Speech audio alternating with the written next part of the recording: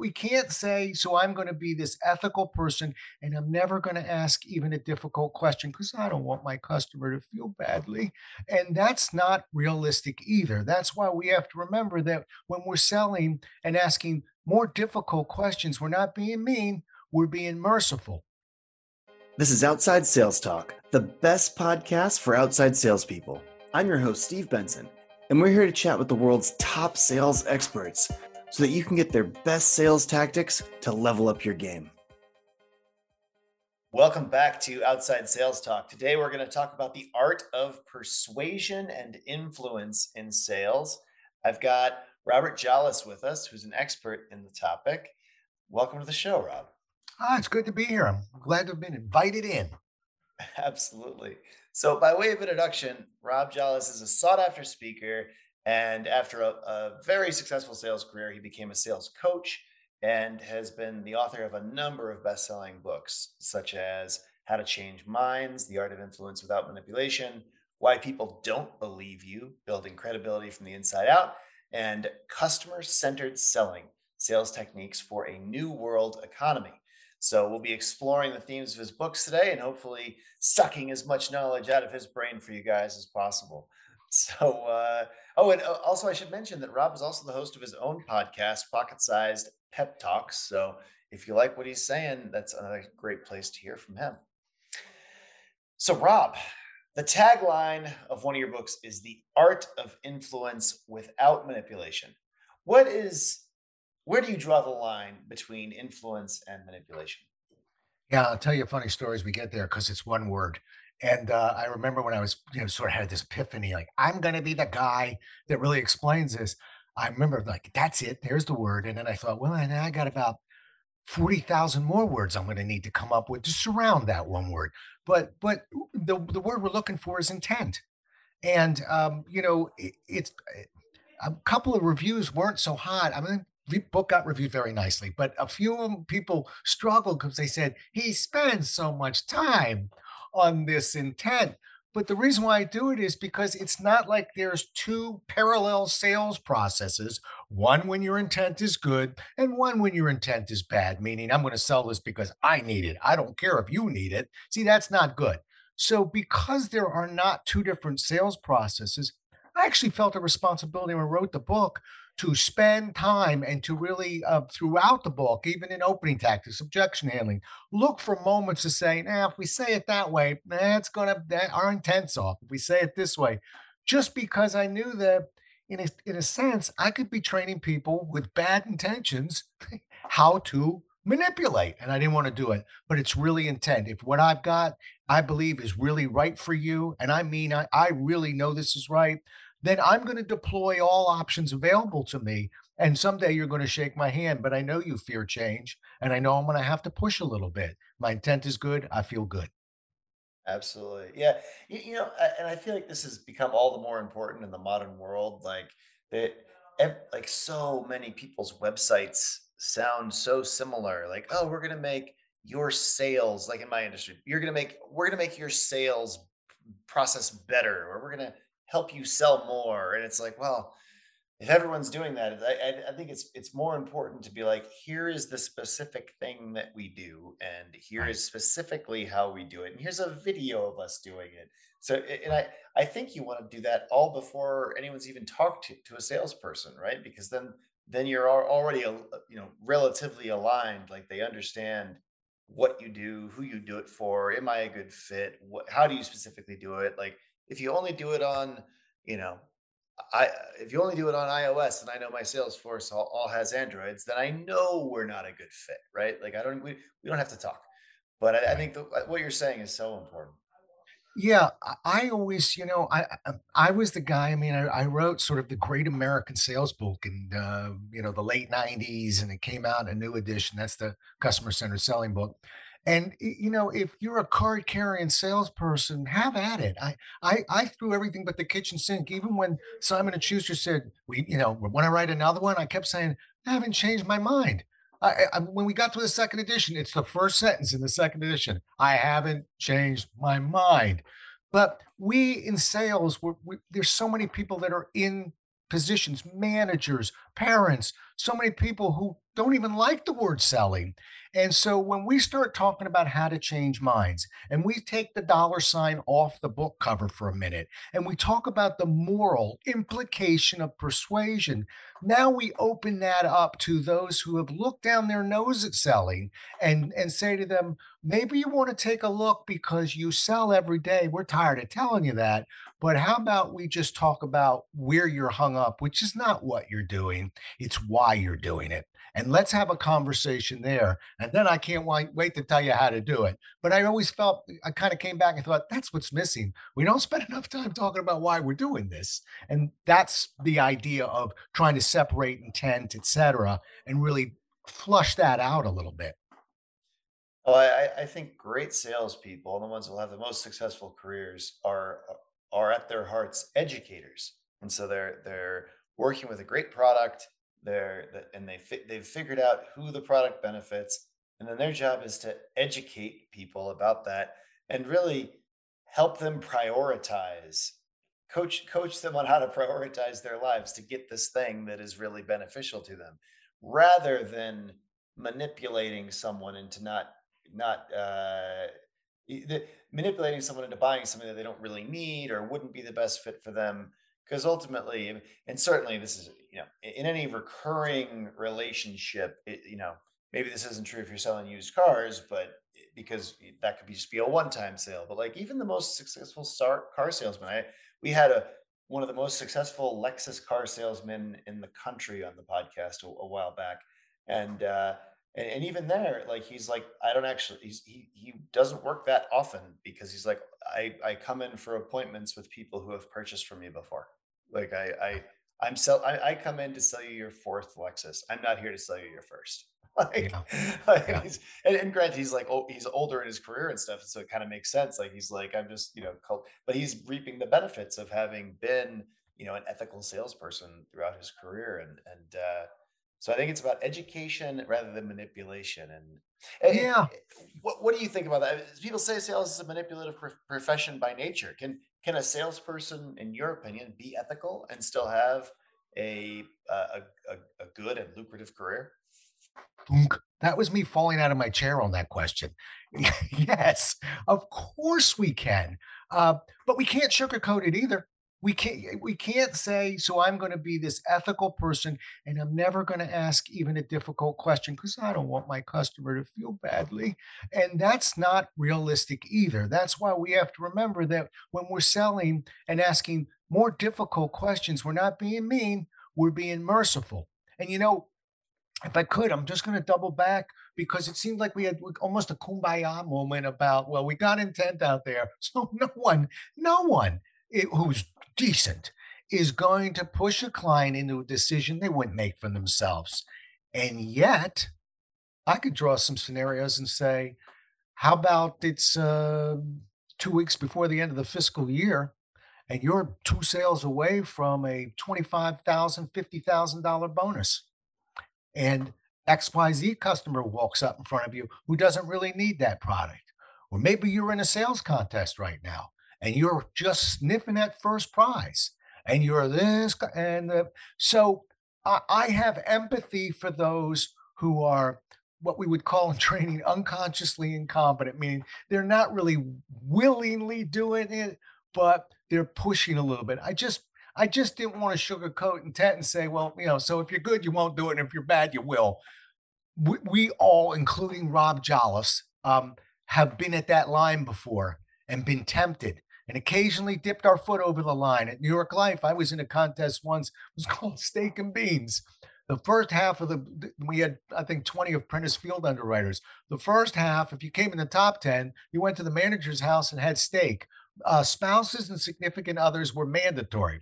And if you were in the bottom 10, you came to that same thing with your spouse or significant other, and you not only served it to them, you stood in the kitchen and ate beans with your significant other. Oh Now, no. it's got a little Glengarry Glen Ross to it too, doesn't it? Yeah, Yeah, put that coffee down. Yeah. yeah, a little bit of that plus your spouse is eating beans, and that's You're eating tough. beans. Yeah, way to go, Rob. You're one heck of a salesperson, and you're close to that line. So I'm ready to dance off that. I just want you to know that Sometimes our own processes within the company are pushing people in decisions that they wouldn't normally make. Now, you brought up Alexis guy you had on who's been in the business. He's got a nice book of business. We're all geniuses if we could survive 20 or 30 years in our business. And people come to me all the time. I'm coming up on 40 years as a professional speaker, and they go, "How do you do away with all it?" Well, it's called bits, butts in the seats. But when you've done it for a while, like the Lexus salesperson, I have clients. So I wouldn't call myself every day out there being the greatest salesperson. I'm talking right now to somebody who's listening to your podcast and doesn't have that book of business and needs to get going on this thing. So, um, that's important to me. Um, okay, and so what is the role of trust when you're influencing people? How do we how do we get prospects to believe that we're trustworthy? Thunk. That was me falling out of my chair yet again on the trust question. It's everything. And and I have to tell you, back in when I worked for Xerox, we put a model together. It had 22 steps to it, and it was Xerox, very process oriented company, and yet the only thing, and I'm embarrassed to tell you, I was part of that team. The only thing we didn't do is we didn't put any steps in there for trust or anything. We just went, well, you know how to do that. I mean, obviously, create trust. That's step one. And my goodness, if you can't create trust, I could take you through a 3 week sales class. I'll be wasting your time because the rest of the process becomes anemic. The most difficult part about trust actually is it's one of the few pieces that's hard to put a repeatable, predictable process behind. So create urgency. We can create, like opening tactics, objection handling, but react to personalities. I got processes for just about everything in my head, but trust is all important. Nothing, and I think the reason why people struggle is because it's not as easy to say, do this, this, and this, and now you will be trusted. It's more of what you're doing and how you're doing it. I don't mind dissecting that with you if you'd like, but don't count on that's your process because it isn't there. Yeah, I started my career at IBM and did their sales school, which is very similar to Xerox in a lot of ways culturally, but from what I've heard. But rapport was one of the I don't remember the acronym anymore, but the R for rapport and trust was a part of that. I guess was very high, very early in the how do we sell list of things to do. And it's funny we keep circling back to intent, one of your earlier Right. points, but I think that intent is so important with building rapport or building trust because if your intent is not the customer's best interest, I think people can smell it. I think people have instincts and you know they're and obviously this is a podcast for field salespeople, a huge advantage for field and outside salespeople over people selling inside um, over the phone or something. When you sit down in front of someone, it's so much easier to build rapport and or get them to trust you if you're a trustworthy person and you actually have their if you have their interest in mind. Because I think people's instincts our whole life, since we played Monopoly with our older brother when we were 7 years old and he was cheating, like we can tell when people are screwing us. We can tell, we can smell it when people are not being truthful or not being transparent or not acting with integrity. I think we have great instincts for this. And maybe it's hardwired into being humans, not just something that we've learned from our older brother. But there's a lot of reasons why we'd be good at this, and I think people are good at it. And so, if your intents are malicious, or if your intents aren't the customer's best interest, I think they can tell. And if you're sitting in front of them, I think they can feel it, and they can tell that you are trustworthy. Yeah, I'd like to agree with that, but I struggle with it. I think that there are people out there that are very good at um, at being deceptive. It just is the way it is. And oh, by the way, you know who falls prey to them first? Salespeople. So true. Right. So We're the easiest one. We want to bond. We're naturally looking to bond because that's what we do when we sell. And so when another salesperson reaches out to bond, we think it's us. My wife has to watch me. when I'm with salespeople and literally pull on my jag going, Rob, that's not your dad. Rob, you're you don't have to help him. Rob. So I want them to be successful. So I think it's more challenging than you might imagine. The funny thing is, and I'm not just dropping in books here, but this last book I wrote, it wasn't supposed to be called "Why People Don't Believe You." By the way, it was supposed to be called "It's Not the Words, It's the Tune." And what happens is publishers, when they get a hold of a manuscript, we authors typically own what's inside, but the publishers own what's outside, and they usually know what they're doing, even though we think we know more. Right. But I mention that because I think the tune has a lot to do with trust. Yeah, I think not what Yeah, we say, tell but us how tell we us what say you it. mean when you say Yeah, that. I mean, uh, the pitch, the pace that we're speaking, the pauses we take. Um, you know, I quote a lot of people, but I'm going to quote the great, oh, me. I'm going to quote Rob Johnson on this one when I say, yeah, let me tell you, authors, a lot of times we're writing going, I think that's okay. I guess that's all right. This one I wrote, I went, I love that. And what I wrote was this one sentence where it said, it's not the words, it's the spaces between the words that betray us. And so when I say the tune, I'm referring to the spaces in between. I'm referring to, I could read off a piece of paper and tell you, we have the best product there is in the universe. Okay. But you see, the tune is, that doesn't sound right. We have the best product in the universe. Now, I could do it 4 other times, but you hear I'm starting to move the pitch around. I'm starting to slow it down. Mhm. So it's funny. I guess I'm done with my trilogy, but I know there's sales process out there. Yay, we've got them. I also wanted to say, let's take a step back and figure out what our intent is and really start driving a line between this. So here's how to sell. Here's why we sell.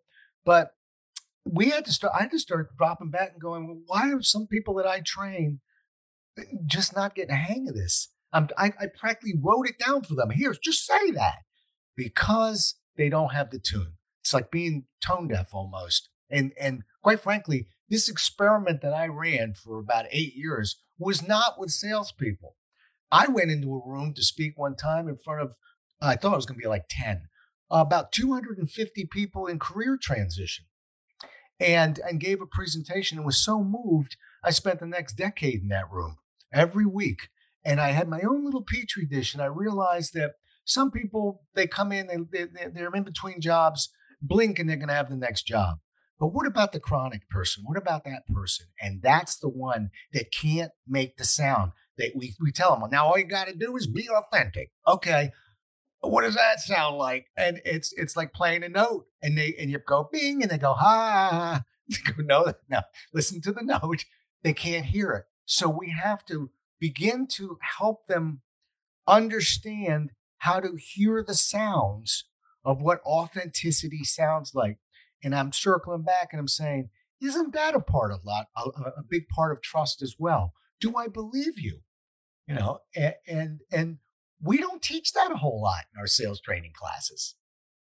Well, I think one of the keys here is I always advise salespeople sell something you really believe in. Like if you are selling lasers and you know that there's and you really in your heart believe that your competitor laser product is just a better product and it's a mistake for your customers to buy it.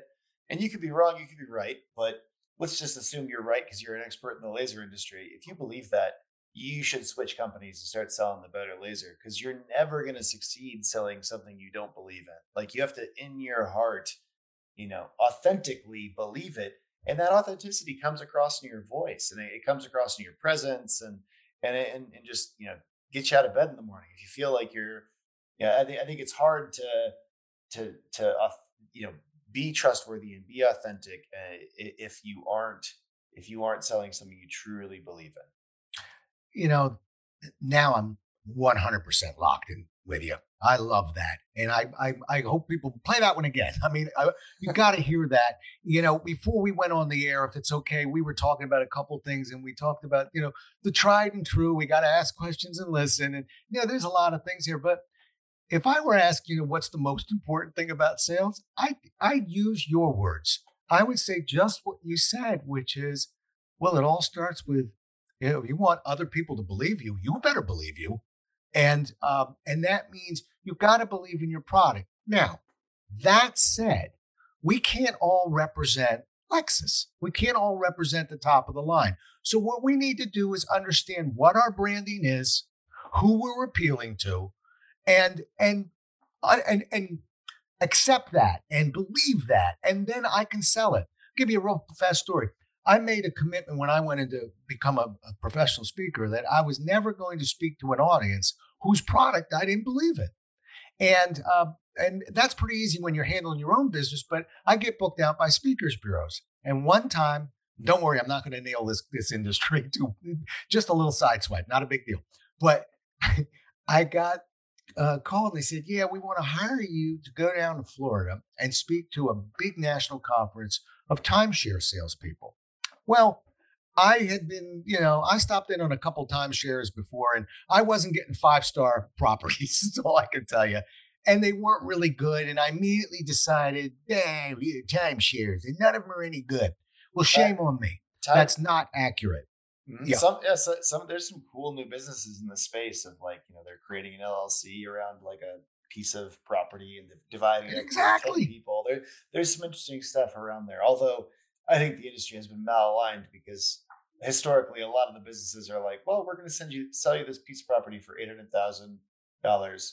It's actually worth 200. But because we're selling it to 50 of you at a Oh, time, there are it's maintenance issues. There's all kinds of things. But yeah. the point is, what I had to do is kind of figure out, well, wait a minute, is there a calling for this? Just because I'm a snob or whatever I am and decide, I'm too good for timeshare, all of a sudden I'm looking at people that can't purchase a second home and love to go to Rehoboth Beach. I'm on the East Coast. That's my beach.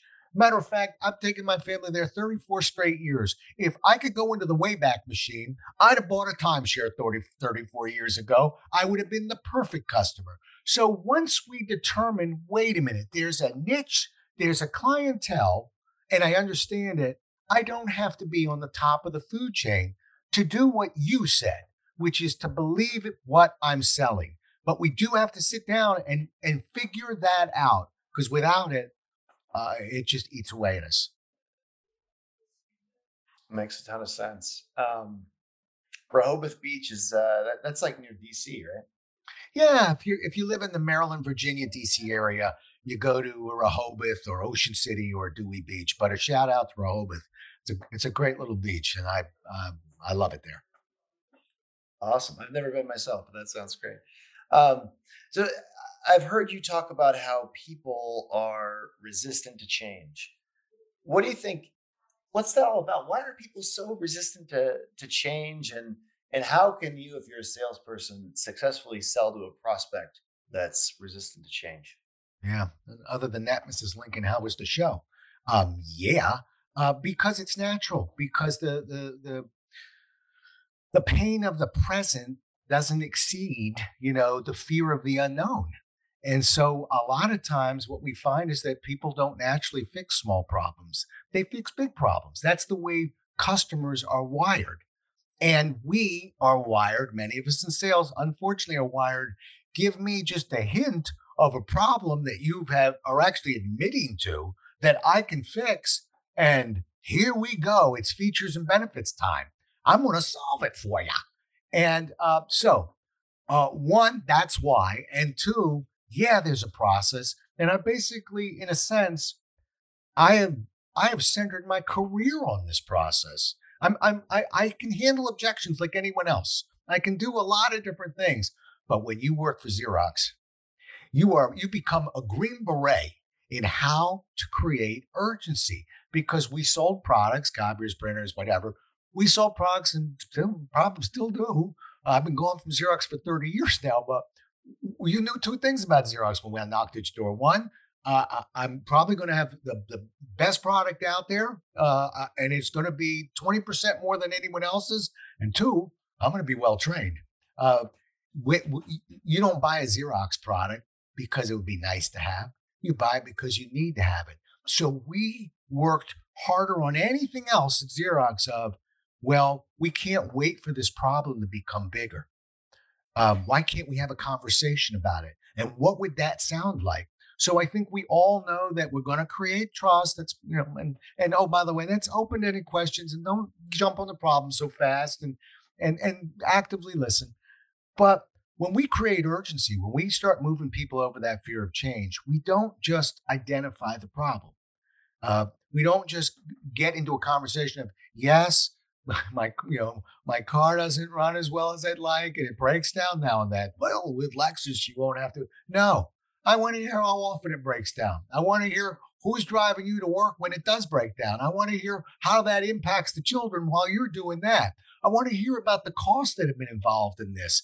And what I'm doing is I'm not going to solve it for you. If you were that smart, you would have solved it already. The greatest thing I can do as a salesperson, when I've earned the right to be able to talk about that issue of yours, not big on the word problem, quite frankly, uh, is not leave it because you've told me. Is to ask three or four more questions about it, and this requires mental agility. This is the part you can't write out before you get there. This is where you're going to have to listen and trust your instinct and pause and form another question, just like we do at Starbucks.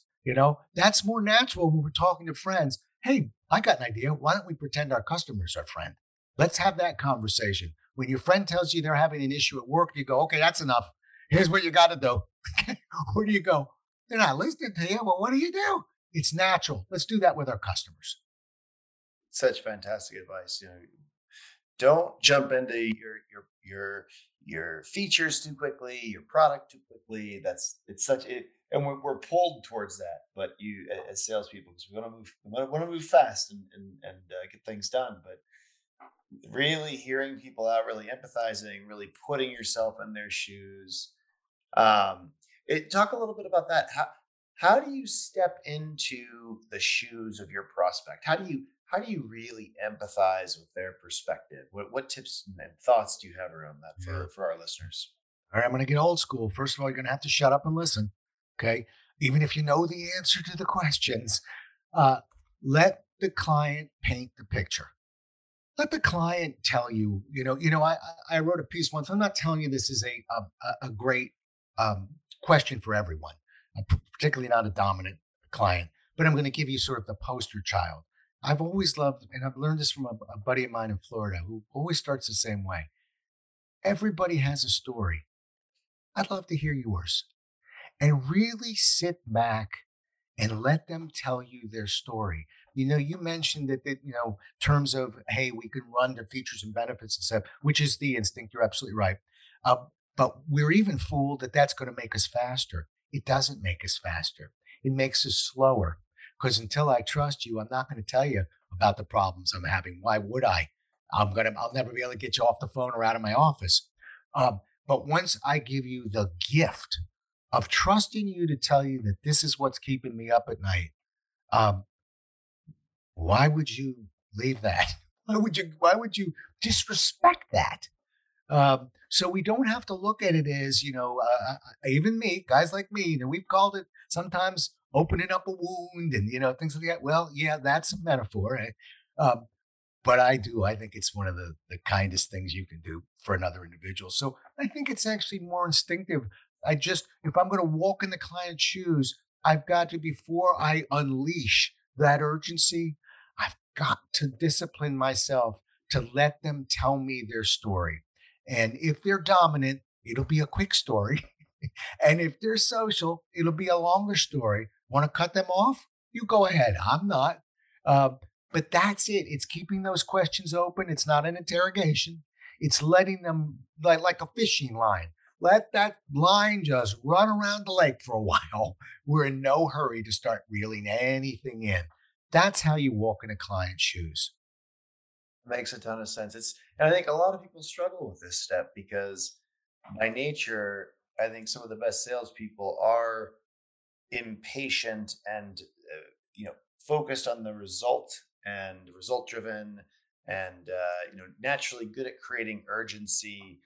uh, but to really build trust, to really understand your customer, you have to be patient. You have to ask the questions, the open-ended questions, let the answer. let the full answer come out of their mouths, and then reflect on that answer and go deeper with them with those really hard to come up with four questions you talked about. Yeah. And it's almost against some of our natures. It's certainly against it's against my nature in a lot of ways. Like I'm like, okay, I've heard this conversation 100 times before. I know where we're going. Let me cut to the chase. But we have to slow down and let it all come out, or else you jeopardize that trust. And Yeah. you show you don't really understand where they're coming from. Yeah, I mean, the good news is you could stop them, cut them off, and tell them, "Look, this isn't my first law firm. You're my vertical market. I've been in your law firm for 10 years. I'll tell you how this firm works." And you'll probably get it right, by the way. Now, the good news is you'll be the smartest person in the room. Bad news is no one's going to buy anything from you. Yeah. So I'm going to amend just one move real fast. When we talk about walking in their shoes, there's one other move. I I want to stay away from the problem when I'm there. I'm not asking them about the football game on Sunday. I want to hear about their business. And I know that we've got a lot of outside salespeople listening here, so we might be visiting that office. Let's jump into the financial industry. Maybe we're a wholesaler coming in and visiting, some brokers. Uh, Obviously, if there's no problem, there's no need. If there's no need, there's no solution. No solution. I don't get my features and benefits. But don't even jump at the problem so fast. Just let them tell you about their business, about their client, a typical day, what, who, how. I wish people would understand that the moment you drop in and what kind of difficulties are you having, or what sort of challenges are you having? Yeah, I desperately want to get there, but you jumped the gun. You're going to make that customer and haven't really earned it. That's not walking in the customer's shoes. Now you've just showed your fangs, and you've got to be careful. So open ended, sit back and listen, and don't introduce problems right. Last thing, but even if they bring it up, and this takes some discipline. That's why I still carry a pad of paper when I'm sitting in front of a client. But if they bring it up on their own, I'm all ears. I'm like, well, let me make sure we get that because I want to make sure that we don't lose this one. I just want to make sure I've got a full understanding of your business first. Yeah, that's right. I'm still not getting dragged out into that because once we go there, it's hard to go back to those trust based questions.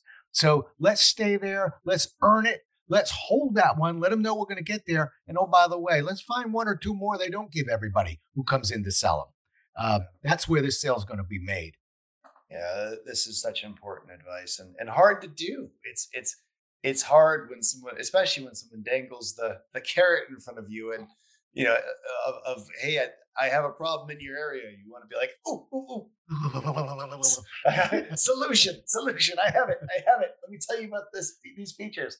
It's so it's so hard to just keep stepping back and really get to know their business, really get to know them, and then it's very easy to jump back in, especially if they've given you that way in. You can be like, and you mentioned that. Let's talk about that, Oh, like that. yeah.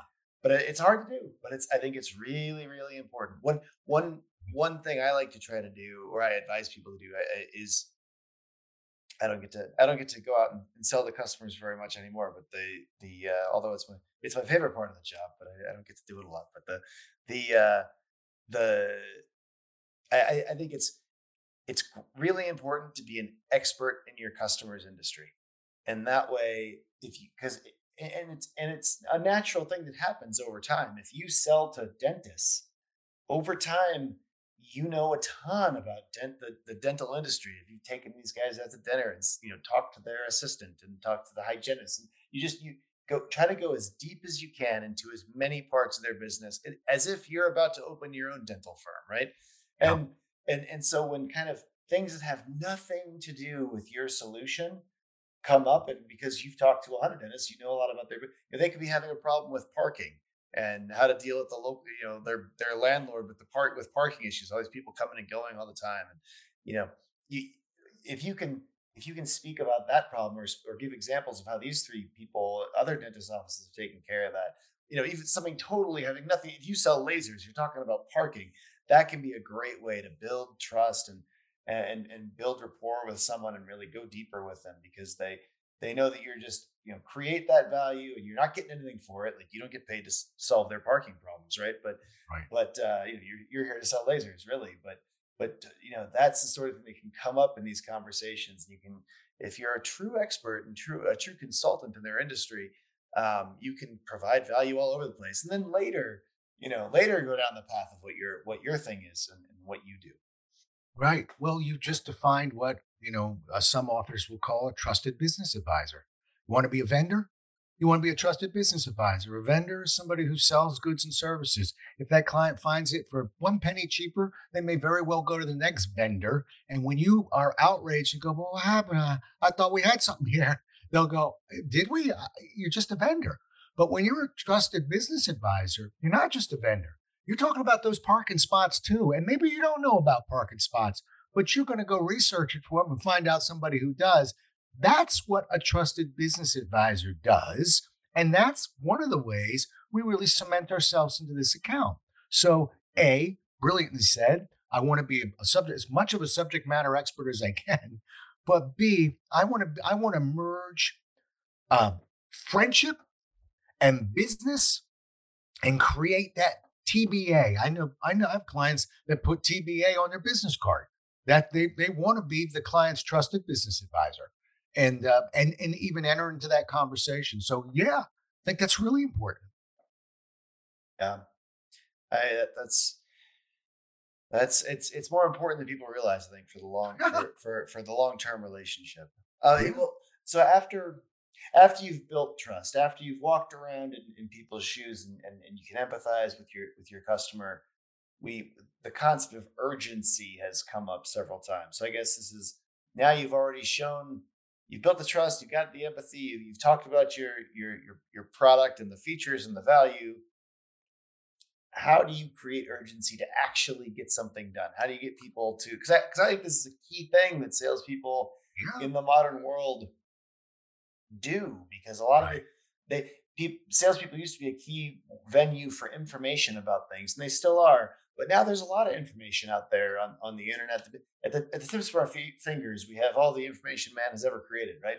But how do you, once someone has actually nodded their head and they agree, yeah, yeah, this is something I should probably deal with. I would benefit far. The benefits would far outweigh the costs on this. We're better off with this. How do you how do you actually get them to do it? How do you create urgency? Got it. Okay. All right. Well, we're merging two words. So here's what I'm going to ask you to do.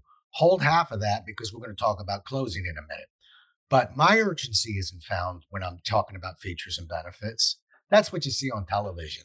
Okay. Somebody going, I could get 7 reasons why this is good. Billy Mays here for OxyClean. That's the big pitch nonsense. Okay.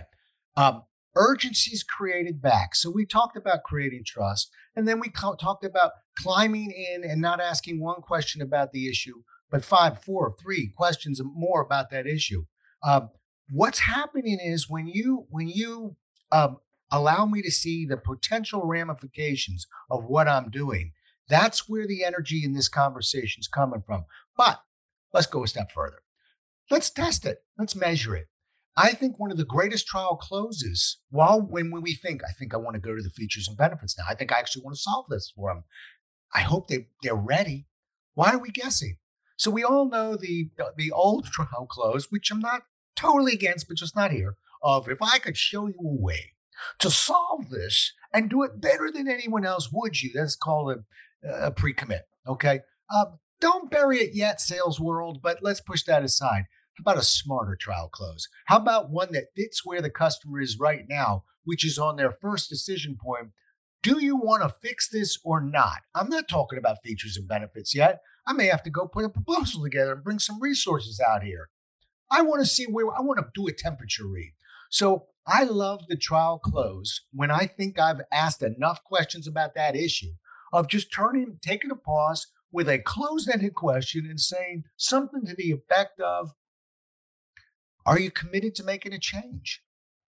Or do you think now's a good time to look at some solutions? Because think about it. And I got seven more, but that's going to be all the same. Yes, no. Do you want to do something about it or not?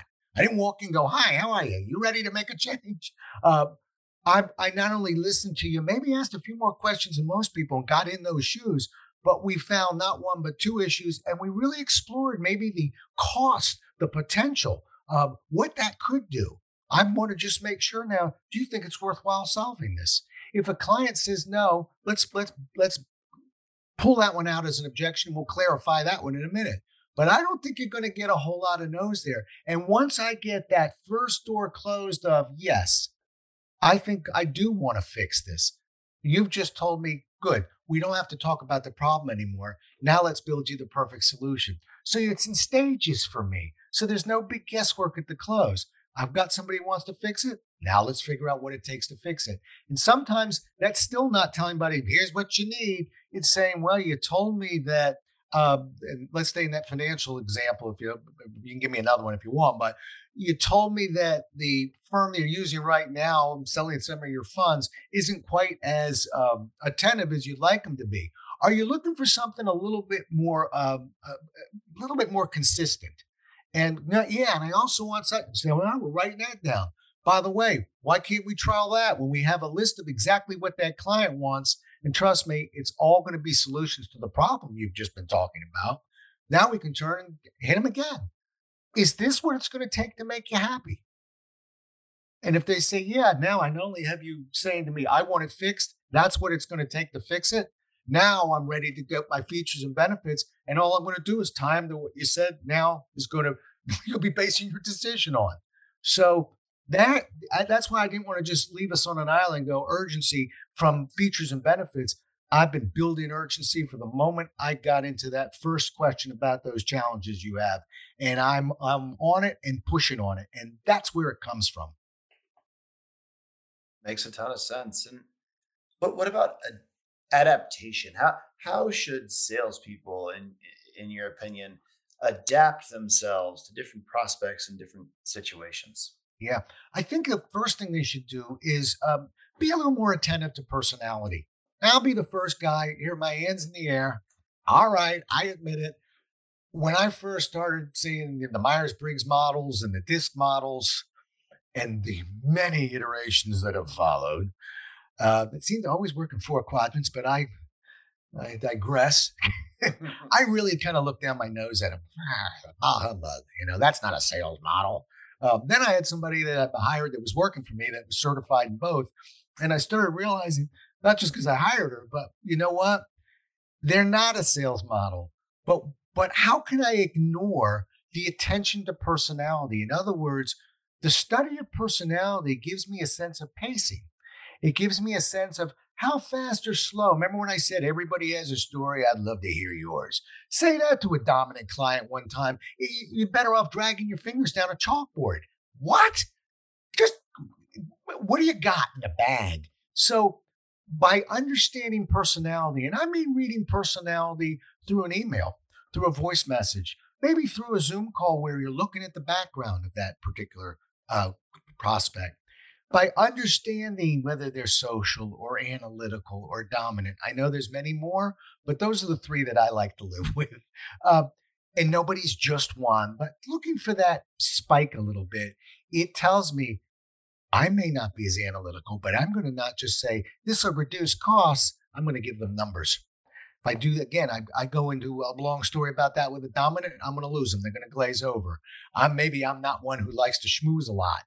Well, a social does. So today I'm schmoozing.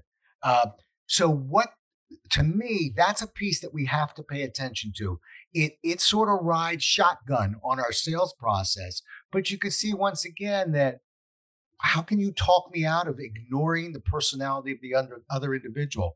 I beat up those models, by the way, because I always took the test and was obsessed on what I wasn't scoring well on. And when I realized, and I kept saying, as long as I sell me for the rest of my life, I'm really good with this test.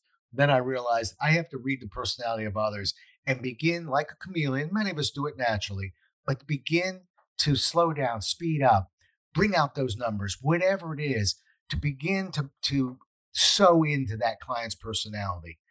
That's an important piece to me. Yeah, I think a lot of these, these things feel like astrology sometimes, but actually, I think they are. it does help as a framework to break people into a handful. I mean, the Myers Briggs with their 16 personality types, I think that's a lot to keep in mind. Too But many. Too it, many. at least holding a handful of the personalities, like you're saying, the dominant, the social, the analytical. We recently did a test like this at at Badger, just like amongst the employees, and it was interesting to see everyone's different results, and like some people really surprised me. Like, people, you can't just go by their job title, right? Like a guy that I would on the engineering team that I definitely would have pegged for an analytical turned out to be what one of the other ones. I forget which one, right, or what they called it right now.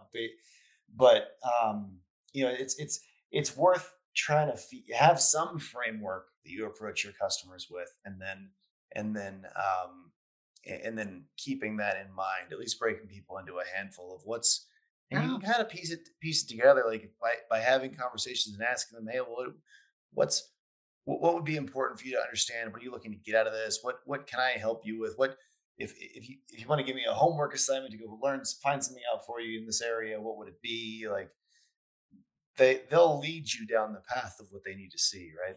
Yep. Yep. And you made a good point.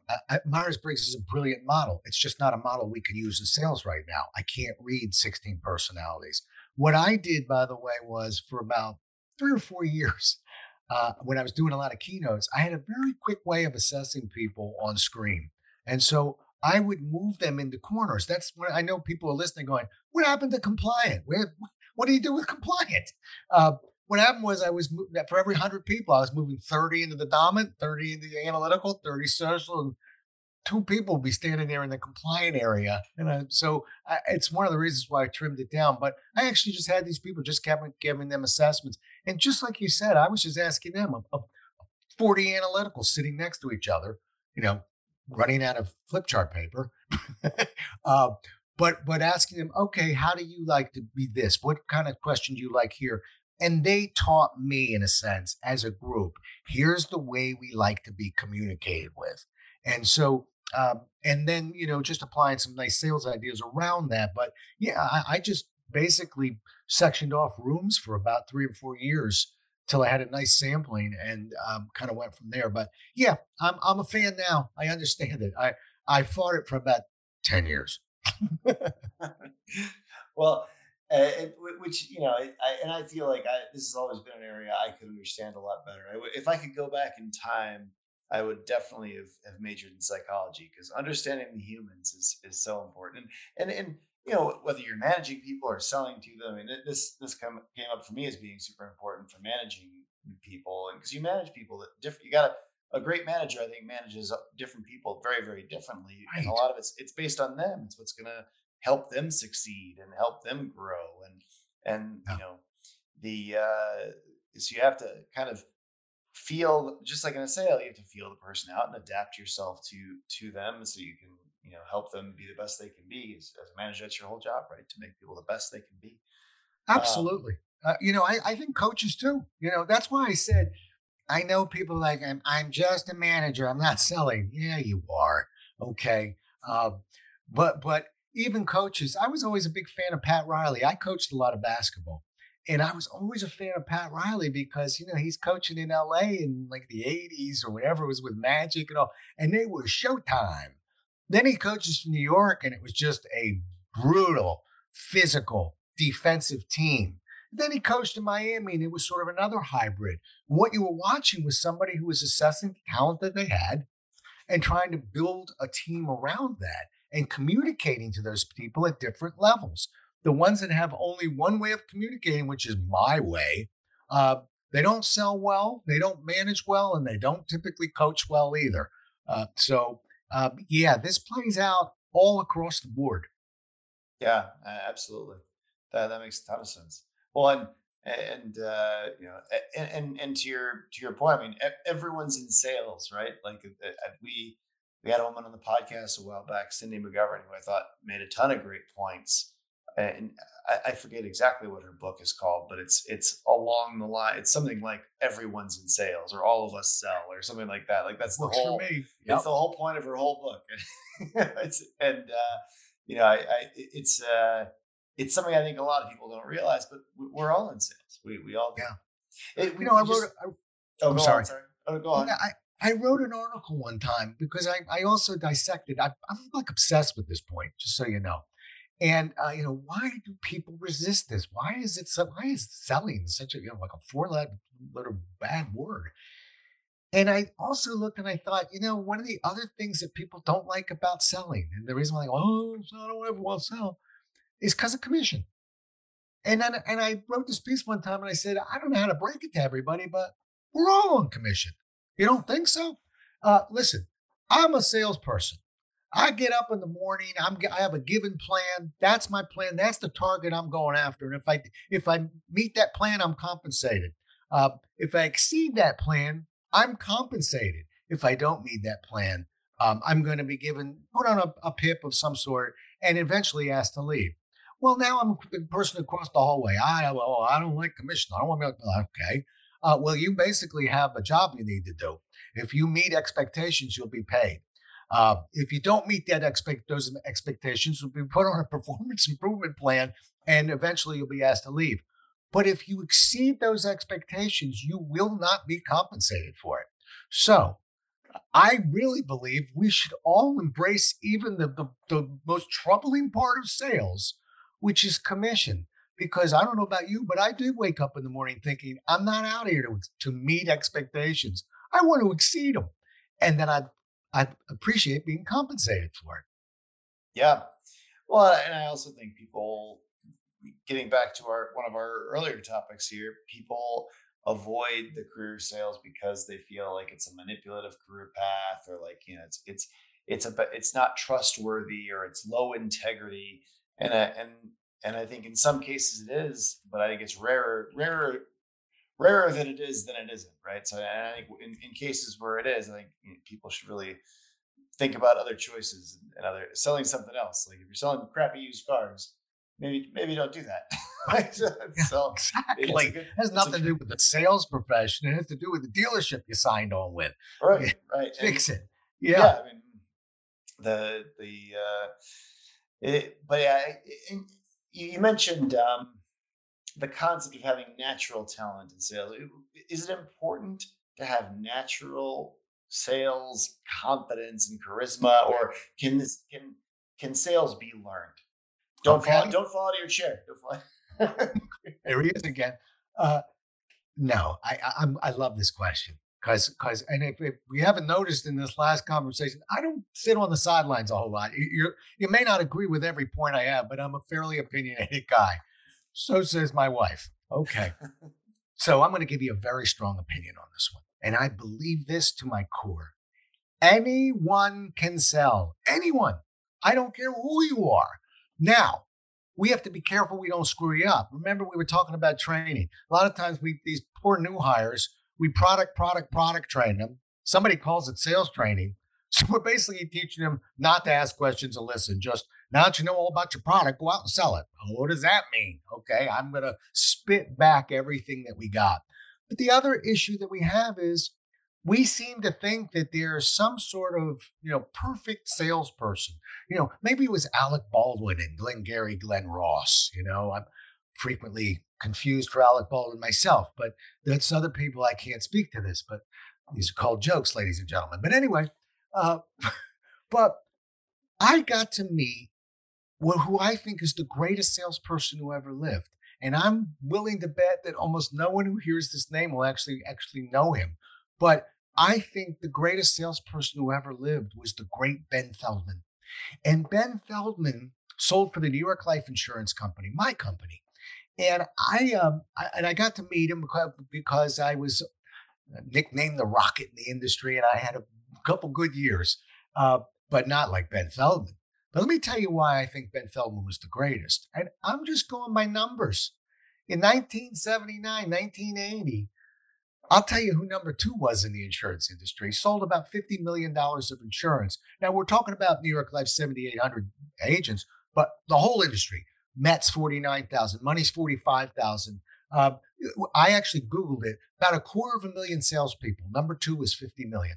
Number three was 49 million. Number four was 48 and a half. It just begins to trickle down. Ben Feldman that year, $152 million of insurance sold. Now you think about that. How statistically can number one triple number two in an industry of a quarter of a million people? Well, we now know one thing. He had to be really good, and he was. But I had this image of, the stereotypical salesperson, this just bigger than life individual. I had lunch with him. Ben Feldman, who's no longer with us, stood about 5'3". He was a large fellow. We'll leave it at that. He had hair like Larry on the Three Stooges, and he spoke with a distinct lisp like this. Now, is that what you had in mind? And what that did for me at age 21, I had this epiphany. After my first 15 seconds of that's him was, oh my goodness, there's style and there's technique. And we blur the lines, particularly with the mentors who frequently aren't making technique suggestions. They're talking about style. You need to dress this way. You need to add some humor into this conversation. Those are style pieces. Technique is what you and I've been talking about on this call, asking open questions, sitting back and listen. Don't introduce the problem early. Drill down on the problem. That's technique.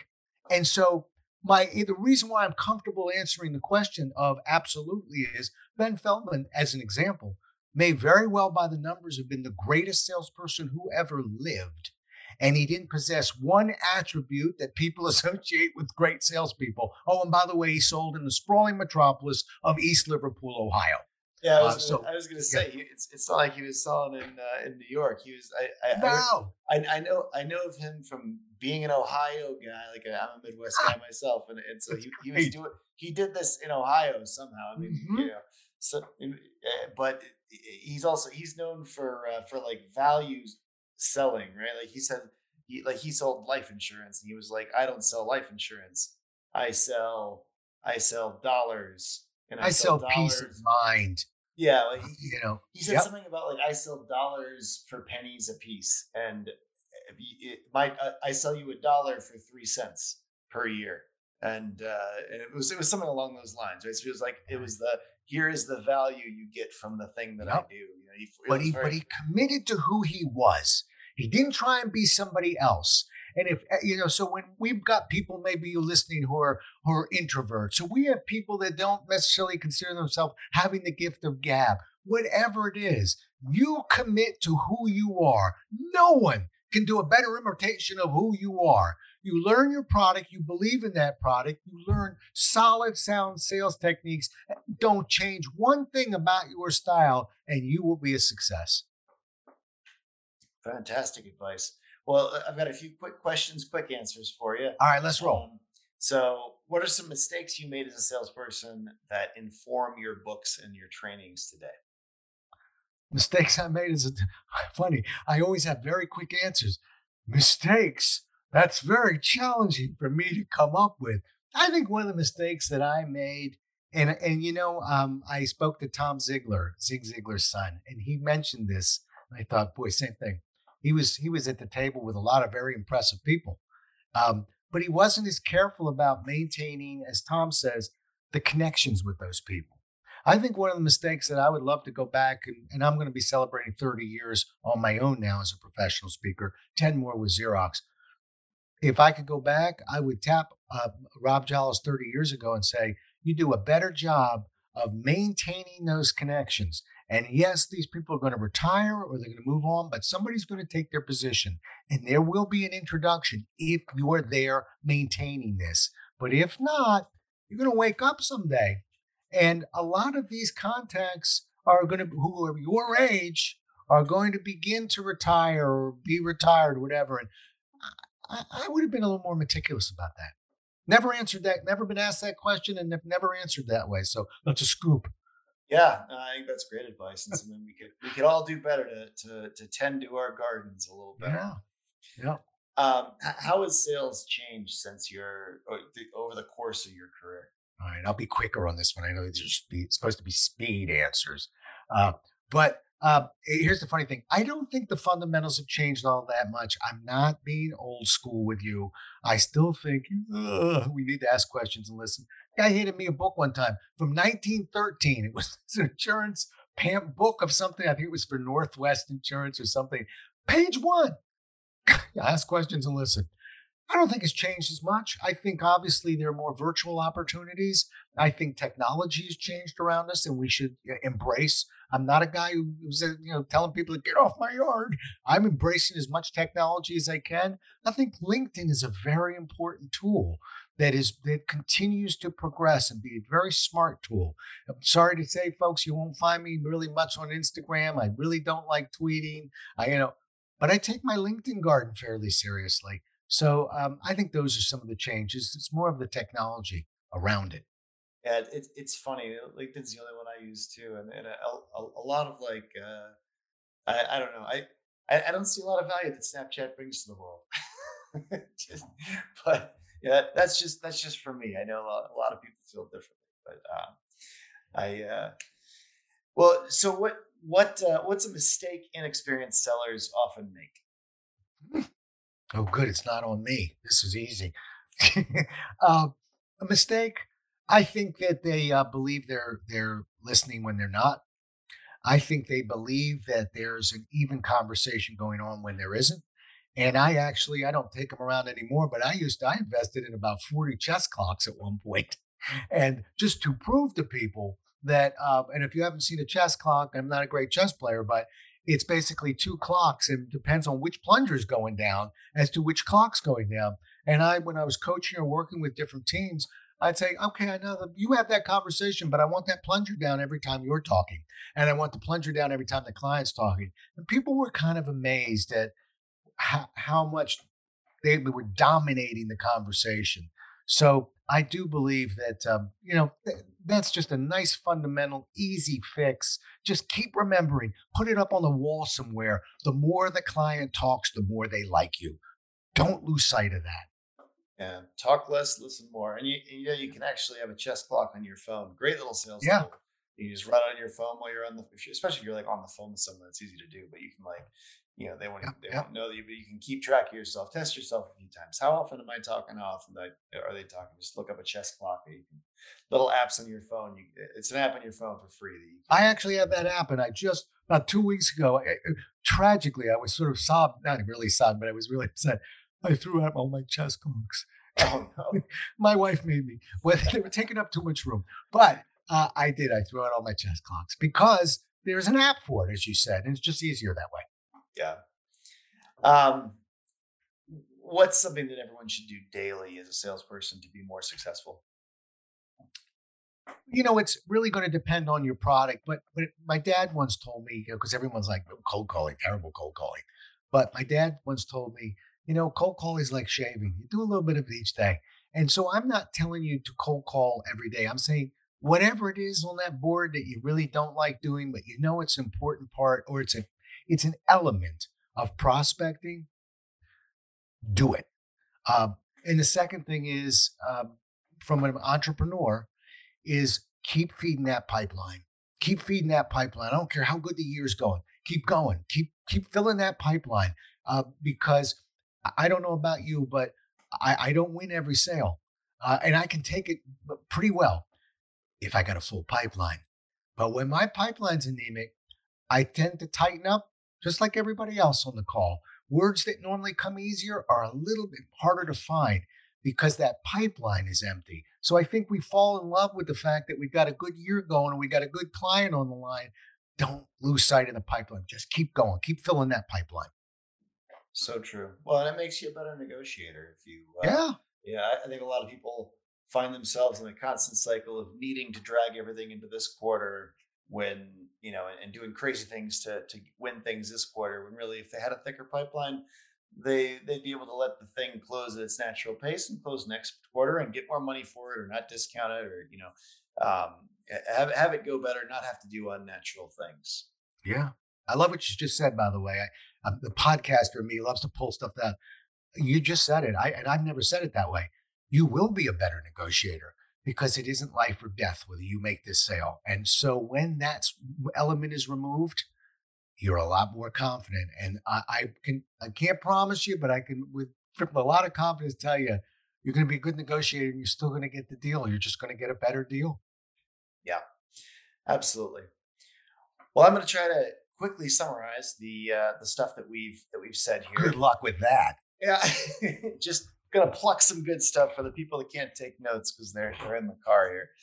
Um, so intent is the difference between influence and manipulation. So think of why you're doing what you do, and don't push clients into decisions that you wouldn't want to make yourself. Salespeople can be both successful and ethical. Trust is a must in sales, but it's really difficult to create. And there it's difficult, it's hard to have an easy process to repeat around it because it's different every time, right? And um you have to figure out what are the four questions that show that you really care about someone, but they're going to be different almost every time. So it's you really got to listen. Pitch and cadence are important when communicating with prospects and customers. You described it as the tune of the pitch. Tune of the uh, conversation. yeah. Tune of the conversation. Yeah, I really like that. I never heard that before. In order to be authentic, make sure that you are 100% accepting what your branding is and 100% believe in your product. Because if you don't believe in your product, you're not going to be able to come across as being trustworthy and authentic. People don't naturally fix small problems; they fix big problems. You want to act like a friend and ask questions about their problems, and find ways to create urgency based on how important it is, right? So you want to show them that this is the biggest problem. When they stack rank things on 1 to 20 of the list of things to do, you want your problem to be number three, and you want to figure out why is your problem a big problem and not a small problem by understanding them, understanding their business. Take time to walk in your prospect's shoes and really empathize with them. Um, you know, basically say either to yourself or in some way to them, "Hey, everybody's got a story. I'd love to hear yours." And different personality types are going to respond differently to that. But really, even if it's someone who doesn't like to chit chat, you through discussion and questioning and listening, you can really discover where someone's coming from. You want to understand their business, understand their product, understand their customers. You want to have a full understanding of where their head is at and where their business is at before you get into your problems, into the problems that you solve for them, and certainly before you get into the features and speeds and feeds of your product. After you understand a client's problem, you can try to do a trial close, test the waters. You can ask, "Are you committed to making a change?" Or you can ask, "Do you think now's a time to look at a few solutions to this?" You want to pay attention and you want to adapt to your prospect's personality and communication style. So, Robert, this has been an absolutely fantastic discussion. Where can our listeners read more about your work? How do they reach out to you? What's the best place to learn more from you? Yeah, thank you. I think the easiest way is just www.jolles.com because there you'll see these articles I write. Yes, I own that word. Blog articles. I've been doing that for 13 years, one every other week. They're killing me, these articles. All the podcasts are there as well as iTunes, Spotify, things like that. But just more me, business, you want to contact me, all that stuff. I just think it's easier just to go there. It's all there. Fantastic. Well, this has been a great episode of the Outside Sales Talk. If you work in field sales, you'll love Badger Maps, the number one route planner. Helps you sell 20% more, drive 20% less. You can get a free trial at badgermapping.com today.